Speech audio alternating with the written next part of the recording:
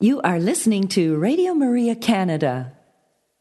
We now present Your Life is Worth Living, hosted by Al Smith.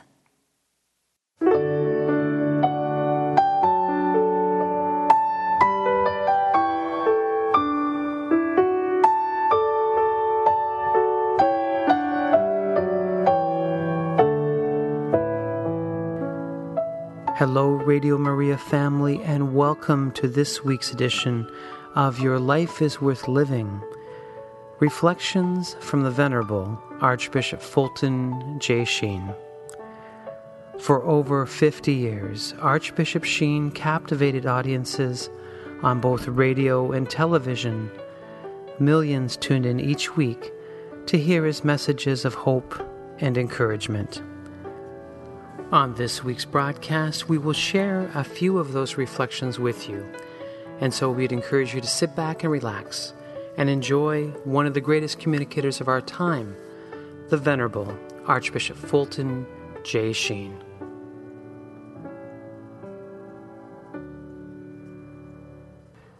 Hello, Radio Maria family, and welcome to this week's edition of Your Life is Worth Living. I'm your host, Al Smith, and we will continue this retreat with Archbishop Sheen, and today's reflection is entitled Wasting Your Life. And I think we all can relate to that sentence about wasting our life, but Bishop Sheen is going to give new meaning to that. And we'll continue with our Catechism series. We're going to do Lesson 6 together, and it is about Christ foretold. And so let's begin with prayer. In the name of the Father, and the Son, and the Holy Spirit. Amen. Hail Mary, full of grace, the Lord is with thee. Blessed art thou among women, and blessed is the fruit of thy womb, Jesus. Holy Mary, Mother of God, pray for us sinners, now and at the hour of our death. Amen. Our Lady, Seat of Wisdom, pray for us.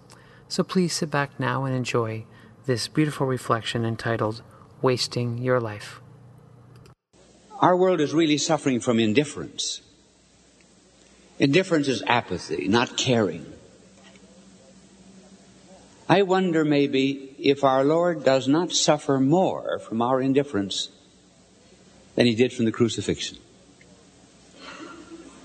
There was a poet of World War I by the name of Studdert Kennedy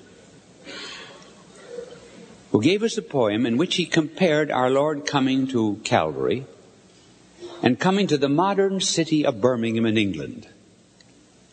And this is what he wrote. And when Jesus came to Golgotha, they nailed him on a tree. They crowned him with a crown of thorns. Red were his wounds and deep. For those were crude and cruel days, and human flesh was cheap. When Jesus came to Birmingham, they only passed him by. They would not hurt a hair of him. They only let him die. For men had grown more tender. They would not give him pain. They only just passed down the street and left him in the rain. And so it rained. The winter rain that drenched him through and through. And when all the crowds had left the street, then Jesus crouched against a wall and sighed for Calvary. In other words, he found the cruelty of Calvary more acceptable than our indifference. I'm going to plead with you, therefore, not to be bored in life. The reason we're bored is because we don't love anything.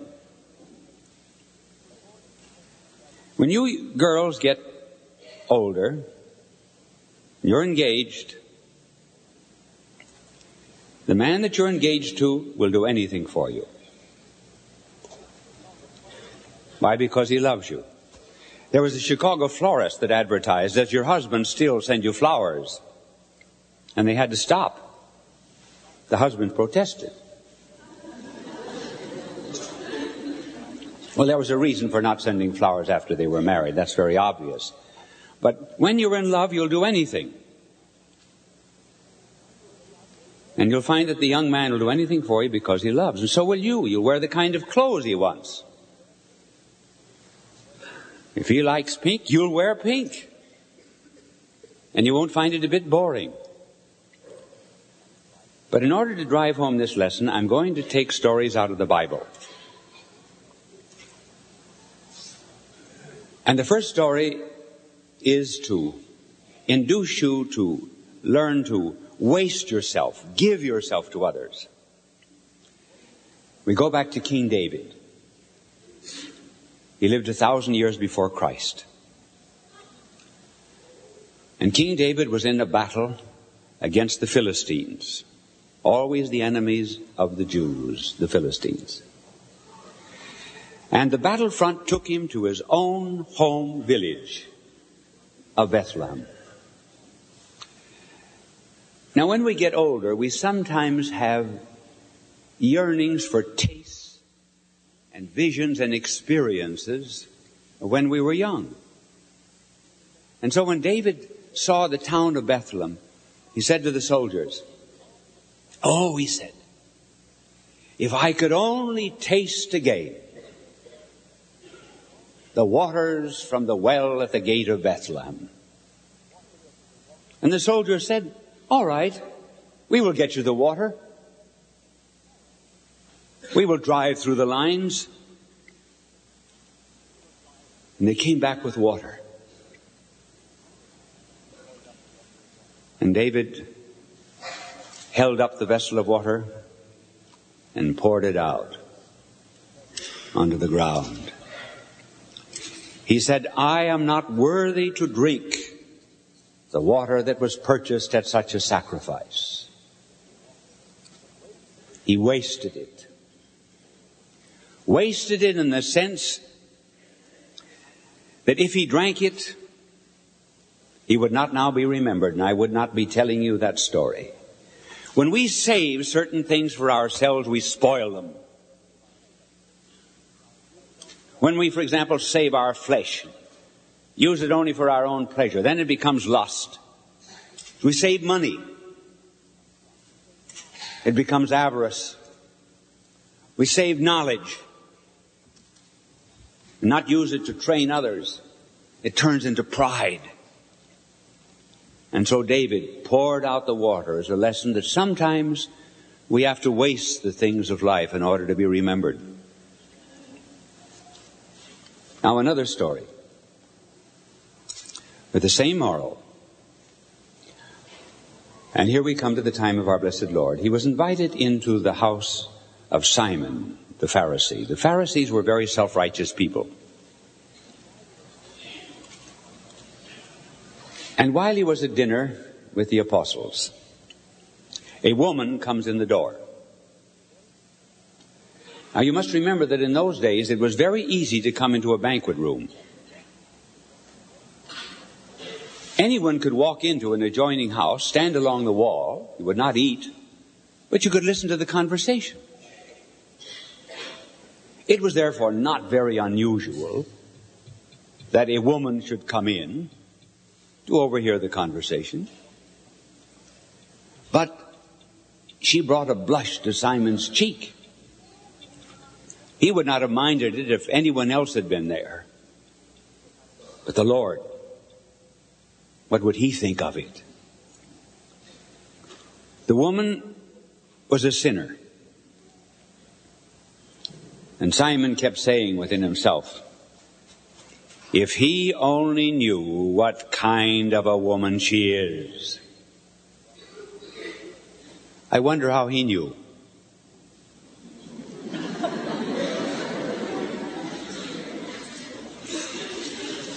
And the woman comes closely to the feet of our Lord.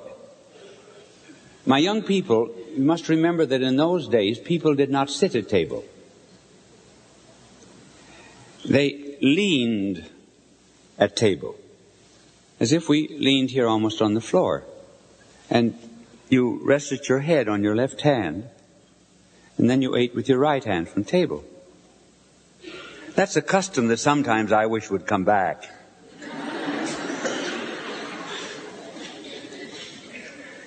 So the woman comes to the feet of our Lord, and she has some perfume about her neck.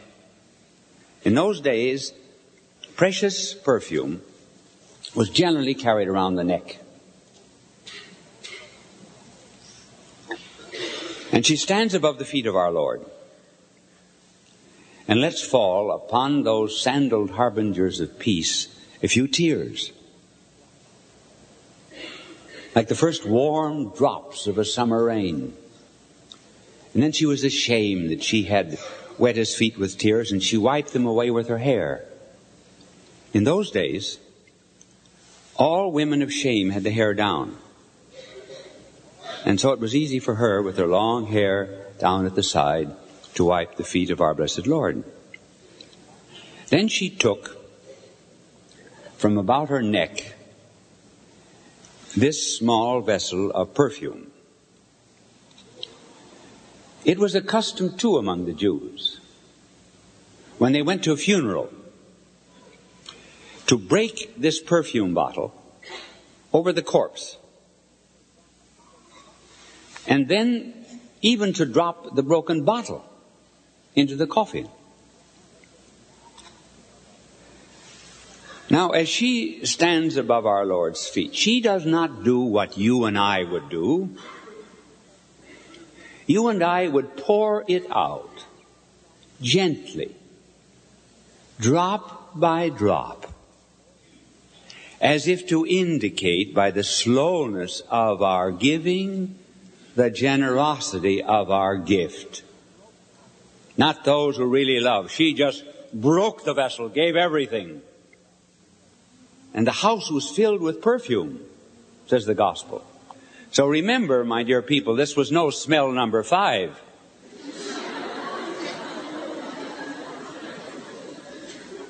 And Judas was there. Judas knew the price of everything and the value of nothing. And he said, why wasn't this saved and given to the poor? But our blessed Lord spoke in favor of the woman. He said, this woman has done this for my burial.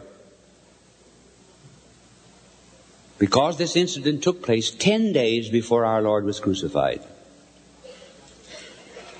And the gospel writers have kept this story in the gospel, yes, in order that we might again learn to waste, give, break, surrender. As our Lord put it in another occasion, He says, walk the second mile. What did He mean by that? Walk the second mile. Well, because very often in those days when mail was delivered, suppose they did it here. When mail was delivered, the postman would say, listen, I've got a heavy load today. Here, you take half these letters. And he had the authority to make you walk the extra mile to deliver mail. And that's what our Lord meant. If the postman forces you to walk 1 mile, walk another. And imagine, He also said, if anyone takes your coat, give him your cloak too. Unlimited giving. We would put this in the language of being generous. That bell rings very often, doesn't it?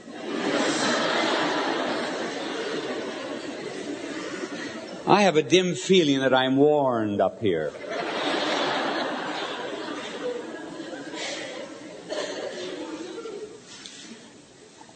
So when anyone asks you to do things, be prepared to do more. Why, for example, do we get tired? Well, we think we are tired because we have a certain limit of energy. Like we have a certain amount of money in the bank. And as that money is spent, or as that energy is used, then we have no more, we're exhausted. No, that's not it always. Energy is renewed if we love. As sanctity and holiness declines, energy declines. Can you imagine, for example, Mother Teresa ever being tired?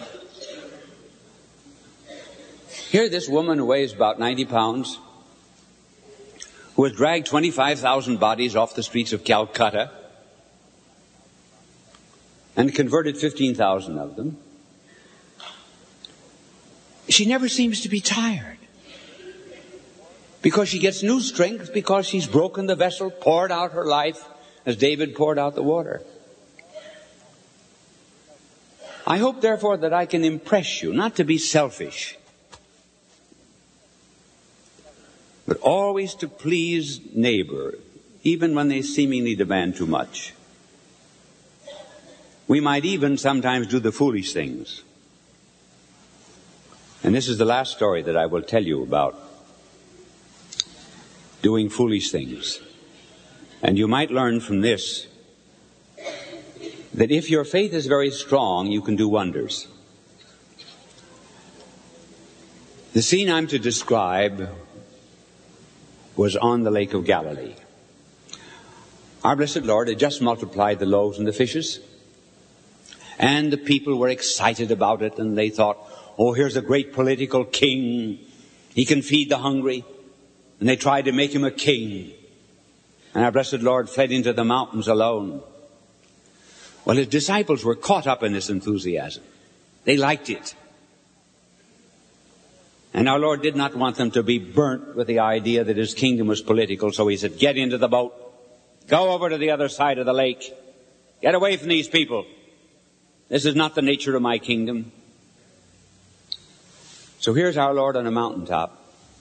The apostles rowing past midnight in the lake. A storm comes up. They are frightened. Our Lord is praying for them and watching them during the storm. We sometimes think in our trials and difficulties, economic, physical, moral, that the Lord has no concern. That's what they thought too.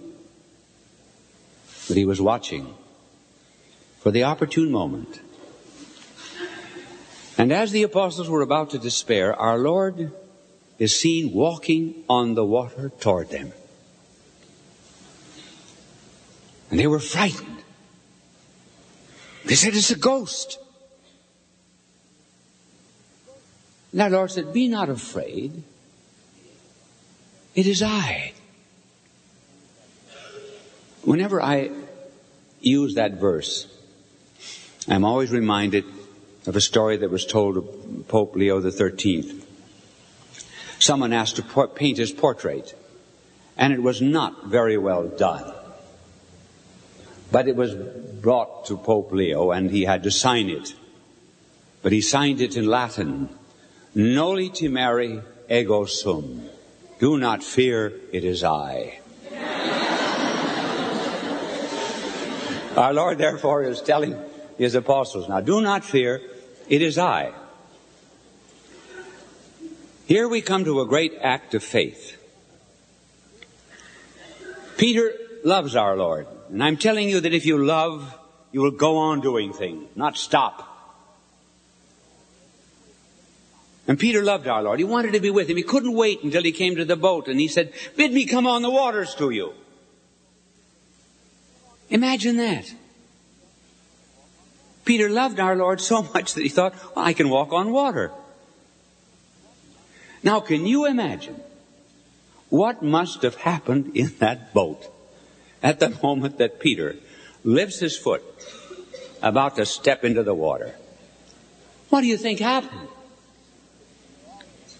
His brother Andrew must have said, Peter, listen, you're always an idiot.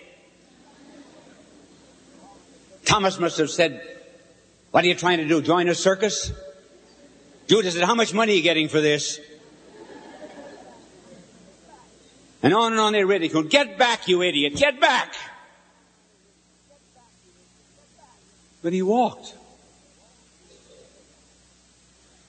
He walked on the waters.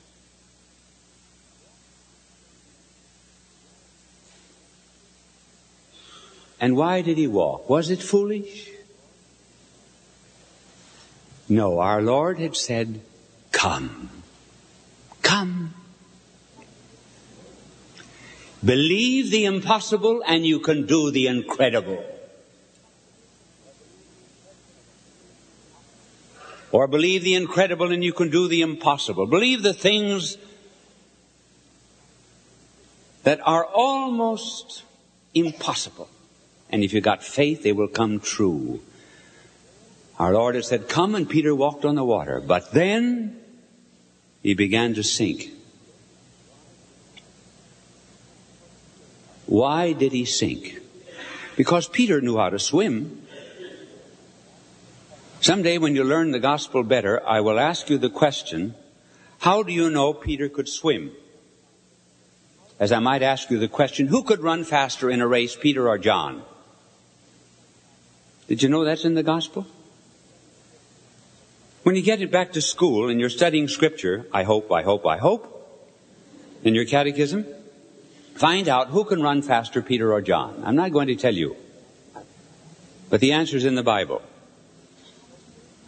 And so here, our Lord has said to Peter, come, and he walked, but now he sinks. Peter could swim because we know that on the Sunday after Easter, Peter swam 400 yards. That's in the gospel too. Why did he sink if he could swim? The gospel tells us the reason. He took his eyes off the Lord.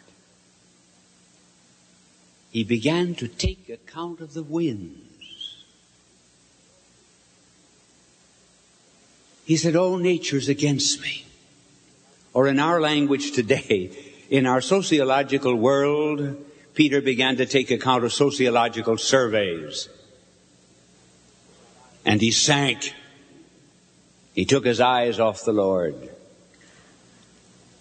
And so the Lord then took hold of his hand and said, oh, man of little faith, why don't you believe? And then Peter was taken into the boat and our Lord took them to shore. So if you have faith, the impossible things can be done.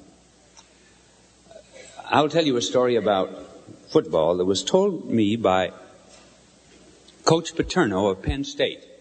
Those of you who don't like football, close your ears, and God have mercy on you.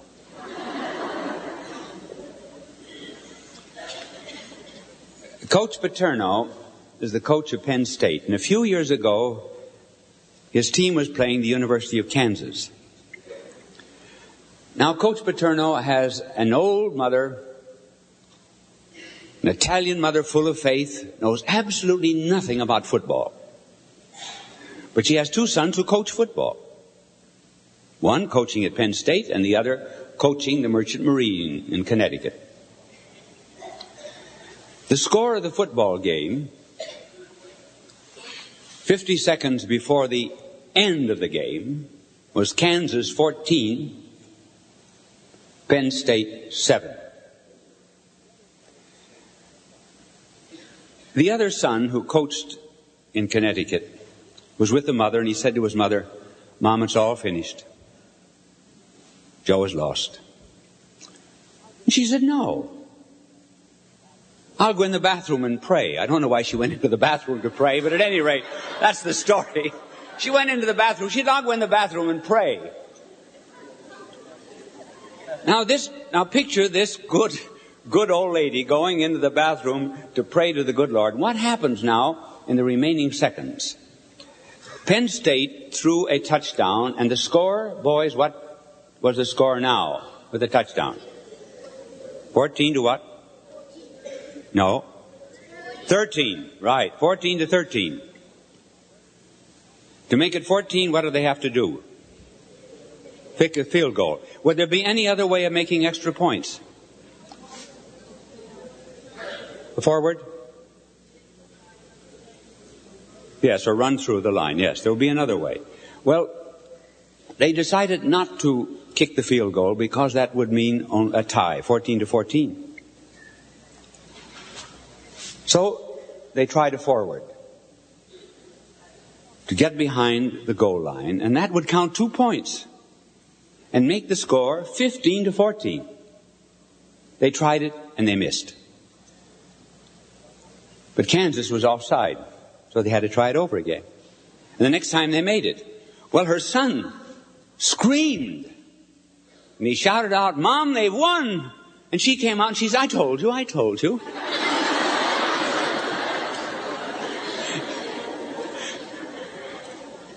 So you see, you believe the incredible, and you can do the impossible. And it would seem as if Coach Joe Paterno's wisdom had won the game, but actually it was the mother. Now my time is up.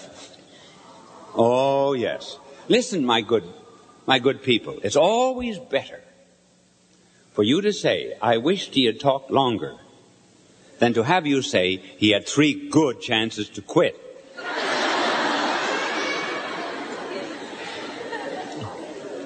I hope now that you'll carry away from this talk 2 lessons. First of all, I hope the women will become interested in football. That'll help, won't it?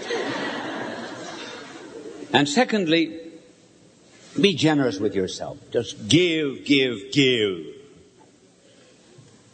And as we give, we get. This is the gospel lesson. As we pour out ourselves, God gives us strength. Now, for example, let me tell you, when I came over here, I was dead tired. I didn't want to talk. I didn't feel like it. So I said to the good Lord, I'm tired now, and I'm going to talk on using strength. Spend yourself. Give me strength. Do I look tired? No. Thank you.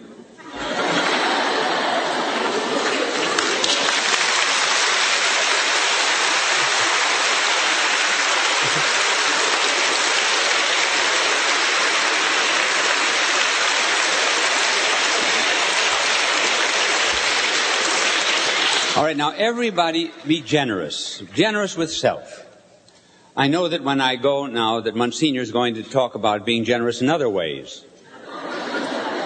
But I mean being generous with yourself. Your energy, your kindness to others, your charity, your helpfulness. Because then you will be real Christians. This friend of mine that I told you, who was in the prison for 14 years, when he got out of prison in Romania, he was walking along the street and found a boy, and he said, "Do you believe in Christ?" And the boy said, "No." "Why don't you?" The little boy says, "You think Christ is God, don't you?" Well, now, if Christ is God, if Jesus is God, he can do what God does. God made flowers. Flowers made other flowers. God made elephants. Elephants made other elephants. And nobody's ever given me anything. And if Jesus is God, then he ought to be able to make other Jesuses. But I've never found another Jesus. My father's an alcoholic. My mother takes in washing to live. Nobody's ever given me a toy or a suit of clothes. Therefore, I don't believe that Jesus is God, because he never made any other Jesus. And Dr. Wormbrand said, "But isn't your pastor?" Well, no, he said, he's not. He's not. When this pastor was told, he said, "Oh, that boy is silly." He wasn't silly. He was right. So, if Jesus is God, he ought to be able to make other Jesuses. That's what you are. Other Jesuses. And you ought to so manifest him in your lives that as you move among others, they will say of you, as the maidservant said of Peter, "Thou hast been with Christ." Thank you, and God love you. You are listening to Radio Maria Canada. We now continue with the program, Your Life is Worth Living, hosted by Al Smith. Hello, Radio Maria family, and welcome to another edition of Your Life is Worth Living. I'm your host, Al Smith, and I want to thank you for joining me to learn our faith together. We've been studying Sheen's Catechism for the last 5 weeks, and we're going to be opening up lesson number 6, which is entitled Christ Foretold. But I do want to thank, before we get into this lesson, my good friend Anthony at FultonSheen.com. And this is the website that houses all those beautiful remastered recordings of Bishop Sheen's talks, his television shows, some of his radio addresses, his catechism lessons, and many of the retreats he gave. And there is a free phone app you can download. Of course, I think $27 gives you the complete Fulton Sheen collection, hundreds and hundreds of his recordings that you can download to your computer or your other digital devices. And it's great. I know I listen to Bishop Sheen every time I'm in the car, and he makes my road trips to and from the office so beautiful. And so we need to learn our faith, and Bishop Sheen is a great teacher of the faith. And so please, I encourage you to visit www.fultonsheen.com and support the great work of Anthony and his volunteers. And so let us now receive our catechism lesson, this beautiful instruction from the Venerable Fulton J. Sheen. And again, this lesson is entitled, Christ Foretold. Peace be to you. Throughout the course of history, there have been many who have appeared upon its stage and declared that they came from God and were messengers of God. At this stage of our inquiry, each and every one of them has a right to be heard. There's no reason why we should pick out Christ at this particular moment any more than anyone else.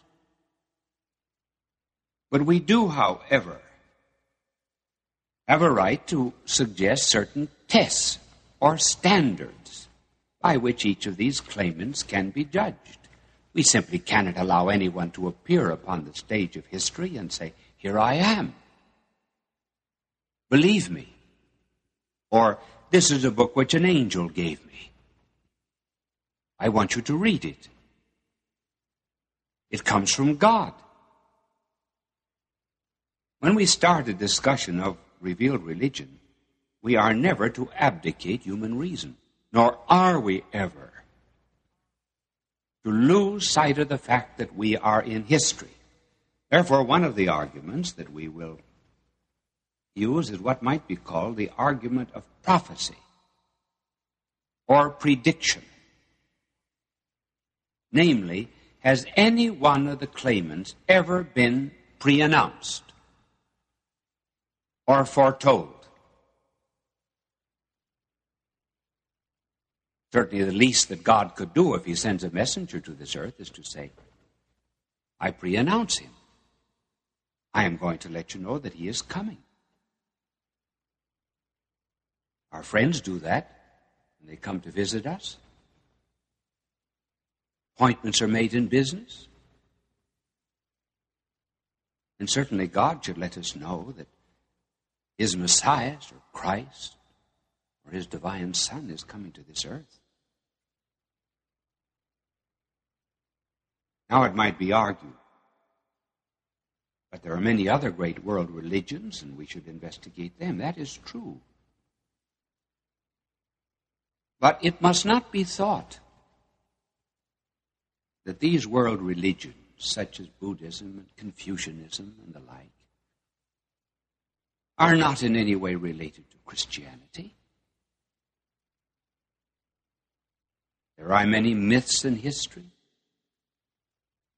There are many great men like Buddha and Confucius and Socrates and so forth. It could very well be, we are not yet proving it, it could very well be that each and every one of them is something like like a bird that prepares a nest before the bird lays eggs. After all, bird does not know, as you and I know, in anticipation what it's going to do. It's governed solely by instinct.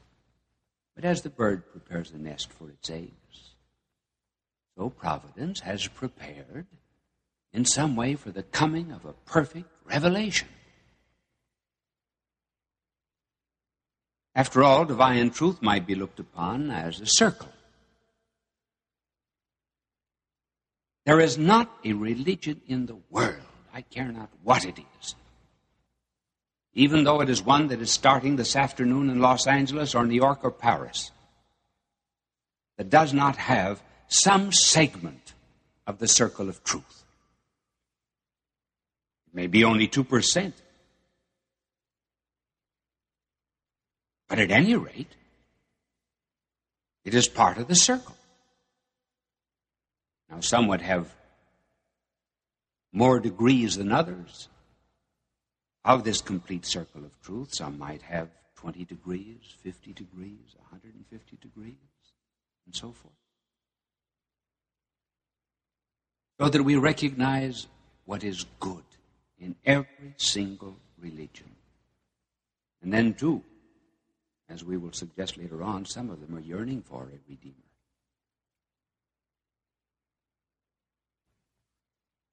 Now, it may be argued that there are likenesses in all religions. Therefore, they are all very much the same. It is true. First of all, that there are natural truths that are the same. This is bound to be simply because every human being in the world has reason. So he's bound to arrive also at certain conclusions in the ethical order which will guide both himself and society. We are therefore not to be surprised that many of the ethical principles are the same, but to argue that all religions have similarities and therefore have the same cause, namely the dreams of mankind, it's quite untrue. When you go into a picture gallery, you will notice that every one of the paintings has certain basic colors. Simply because they have the same colors, you do not conclude, therefore they were painted by the same artist. Simply because there are similarities in religions, we are not therefore to argue that therefore man made them all. Then, too, there are truths that are above human reason, namely revealed truths. And this is the subject of this particular discussion. Namely, God chose to make an historical revelation. And we are arguing that the one who came, Christ, as the founder of Christianity, was pre-announced. We have to prove that. There are other differences, too, which we might mention before we come to the argument of prophecy, namely, that the founder of no other religion is absolutely essential for that religion, in the same way that Christ is essential for Christianity. True, the founder was necessary for the founding. But the believer in a particular religion does not enter into the same kind of an encounter as a Christian enters into an encounter with Christ. It is the personal relationship to him which is decisive. So Christ therefore occupies a different place in Christianity than Buddha does in Buddhism, than Confucius in Confucianism, Mohammed in Islamism, and even Moses in Judaism. Buddhism does not demand that you believe in Buddha, but that you become an enlightened one. That is, that you follow his teachings concerning the suppression of desires. Confucianism does not demand an intimate relation with Confucius. What is important are the ethical precepts. And anyone who follows those precepts is presumed to enter into peace with his ancestors. Moses did not demand that men believe in him, but that they put their trust in the Lord God. He was not pointing to himself. Islamism demands faith in God and the other four tenets, but not necessarily in Mohammed. When you come to Christ, here Christianity demands a personal, intimate bond. We have to be one with him.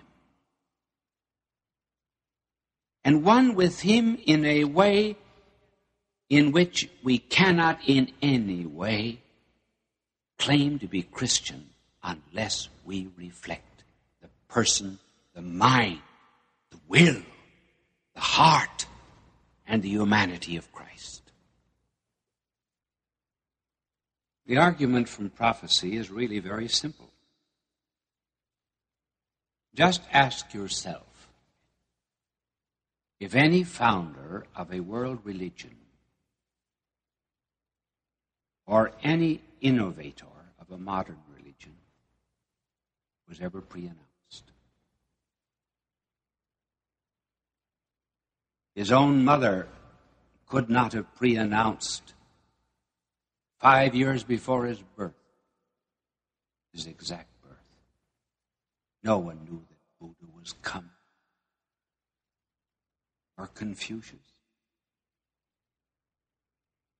or Mohammed. But all through the centuries there was some dim expectation that Christ himself was coming. It is in this that the argument of prophecy consists. Now, this prophecy argument involves 2 points. It involves history, and secondly, it involves a person. Christianity is an historical religion. Notice that in the Creed, whenever we speak of our blessed Lord, we always say, he suffered under Pontius Pilate. In other words, he's fixed at a very definite point in world history. No other founder of a world religion was ever so bound up with history as he was. We're not just concerned with the fact that he was born and suffered under Pontius Pilate, but rather with the whole background of history. In the Old Testament, which we are not considering here as inspired, but only a record of documents, in the Old Testament, we find that God seems to be making a covenant, a treaty, a pact, or a testament with humanity, a small group within humanity. We find this in the very beginning, that God enters into a treaty or a pact with Adam. It involves all humanity. Adam was the head.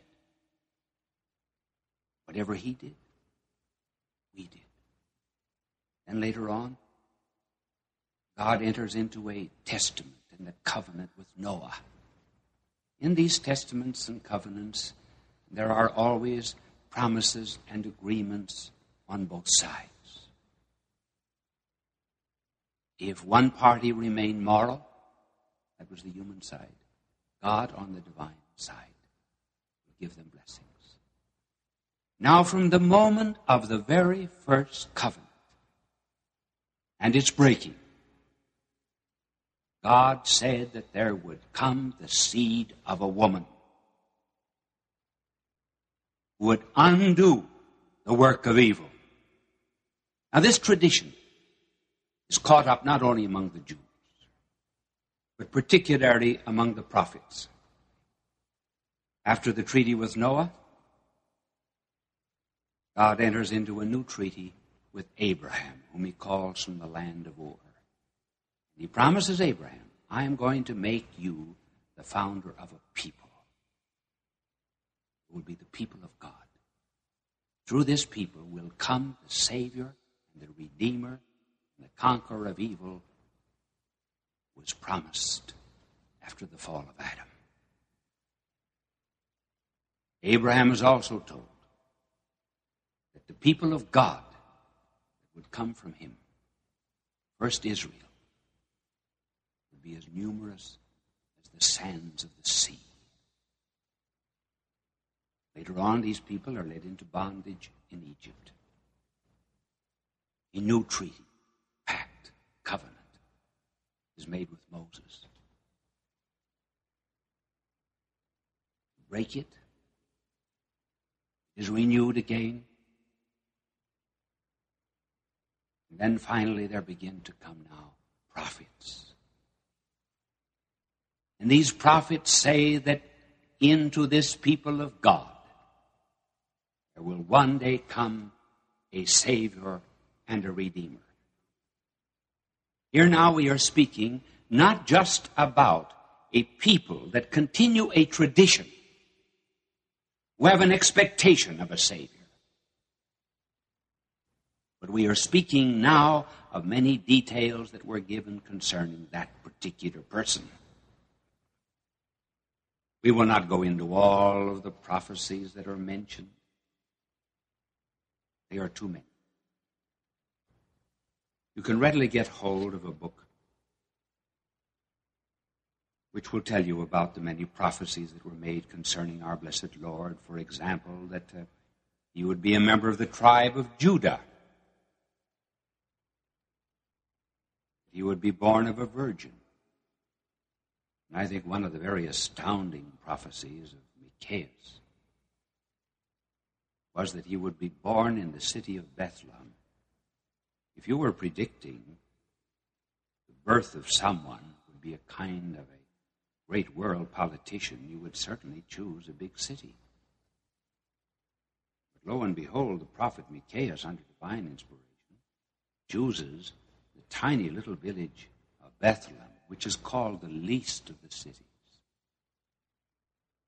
And he says that out of that city will come forth the one that is to be the ruler of Israel.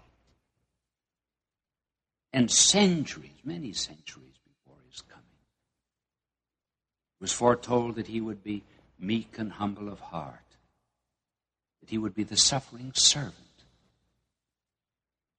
that he would be God as well as man, and above all his suffering. Sometime pick up the Old Testament. Turn to chapter 53 and read there the prophecy of Isaiah concerning the death and the sufferings of Christ.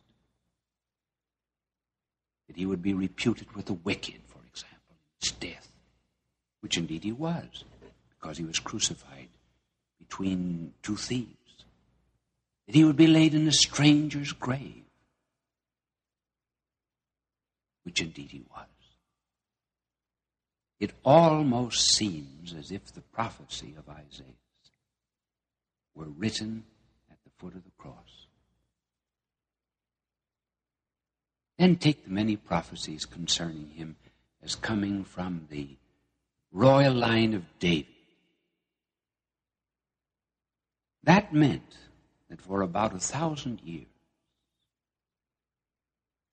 there had to be a male descendant in every single descendant from David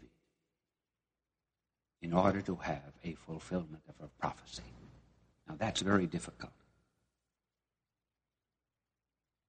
Take, for example, a great character like Abraham Lincoln. He had 4 children. But even in the short span of history since his death, there is not a single male descendant of Abraham Lincoln alive today.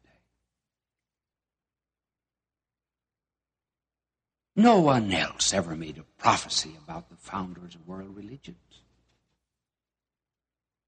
It's only about Christ.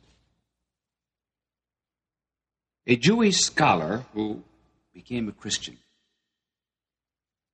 and who knew very well the Old Testament and all of the traditions of the Jews, said that at the time of Christ, the rabbis had gathered together 456 prophecies concerning the Messiah, the Christ, the conqueror of evil, who was to be born of that long line of Israel, and who was to enter into a new covenant with mankind. 456 prophecies. Suppose the chances of any one prophecy, like the place that he would be born, was 1 in 100. That is to say, it had that chance of being fulfilled. Then if 2 prophecies were fulfilled, the chances would be 1 in 1,000. If 3 prophecies were to coincide in Christ, that would be 1 in 10,000. If 4, 1 in 100,000. If 5, 1 in 1,000,000. Now, if all of these prophecies were fulfilled in Christ, what would be the chance of them all concurring at the appointed moment, not only in place, but also in time, as was foretold by the prophet Daniel? Well, if you take a pencil, write on a sheet of paper 1, then draw a line beneath it. Then under the line, write 84, and after 84, if you have time, write 126 zeros. Now, that is the chance of all of the prophecies of Christ being fulfilled. See, it runs into millions and millions, trillions and trillions. And then it was not only a question of the Jews foretelling that Christ was to come. There were many other prophecies, too, that were not among the Jews, but certainly the Jews, simply because they were in servitude among the other peoples of the world, had passed on their traditions. For example, Confucius said that he was expecting some great wise man from the East. Buddha said he was not the wise man. Someone else was to come. The great Plato said that a just man was to come, would tell us how we are to conduct ourselves before God and men. The Greek dramatists had always felt that there was some God to come, as Aeschylus put it in his work Prometheus, look not for any end, moreover, to this curse, until some God appears to accept upon his head the pangs of our own sins. In other words, he would bear our sins.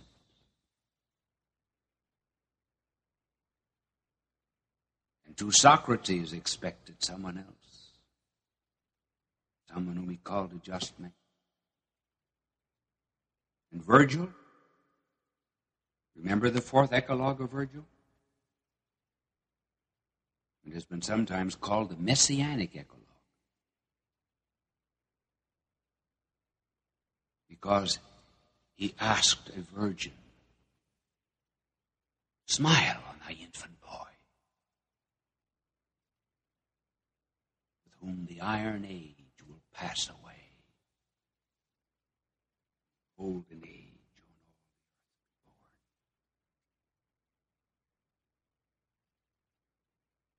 And when Christ appeared, he said, I am the one whom the prophets foretold. In other words, I'm not just coming here on the stage of history. You have heard of me before. That is one of the reasons why, for example, Herod was not surprised that the Messiah was born. The rabbis told him. They knew the prophecies. He knew he was to be a king, the new king of mankind. Therefore, he wanted to kill him. And then when Our blessed Lord had reached the age of about 30. And one day he walked into his synagogue of Nazareth. And the clerk of the synagogue handed him, as the village carpenter, a scroll of the prophet Isaiah. And he began to read off a passage of Isaiah about what the Savior, the Messiah, the Christ would be like. Namely, his meekness, his gentleness, how he would bind up wounds, how he would forgive, how he would release captives. The audience listened with rapt attention. Then he said, "This day is sacred scripture fulfilled in your ears." In other words, I am the Messiah. I am the Christ. I am the Savior of the world. No one else can claim this background. Christ alone we study. The others we say, step aside. From now on, my heart and my soul will be absorbed in him who was pre-announced. You are listening to Radio Maria Canada. We now continue with the program, Your Life is Worth Living, hosted by Al Smith. Hello, Radio Maria family, and thank you for joining me for this edition of Your Life is Worth Living. We hope to be with you next time when you tune in to listen to us once again. And we'd like to thank you for your prayerful and financial support over the years. And so it is the summer months, and we always rely on good souls to come and help us out. Again, funds run a little bit low in the summer as people take their vacations. And so you can contact us through the web, of course, at radiomaria.ca. Our phone number in our Toronto offices are area code 416-245-7117. And our mailing address is 1247 Lawrence Avenue West in Toronto, Ontario, Canada. And our postal code here is M6L1A1. And so we'd ask you to continue to pray for us, and please help us where you can. And so until next time, may the Lord bless you and keep you. May the Lord let his face shine upon you and be gracious to you. May the Lord look upon you kindly and bring you peace. You have been listening to Your Life is Worth Living, hosted by Al Smith, here on Radio Maria Canada.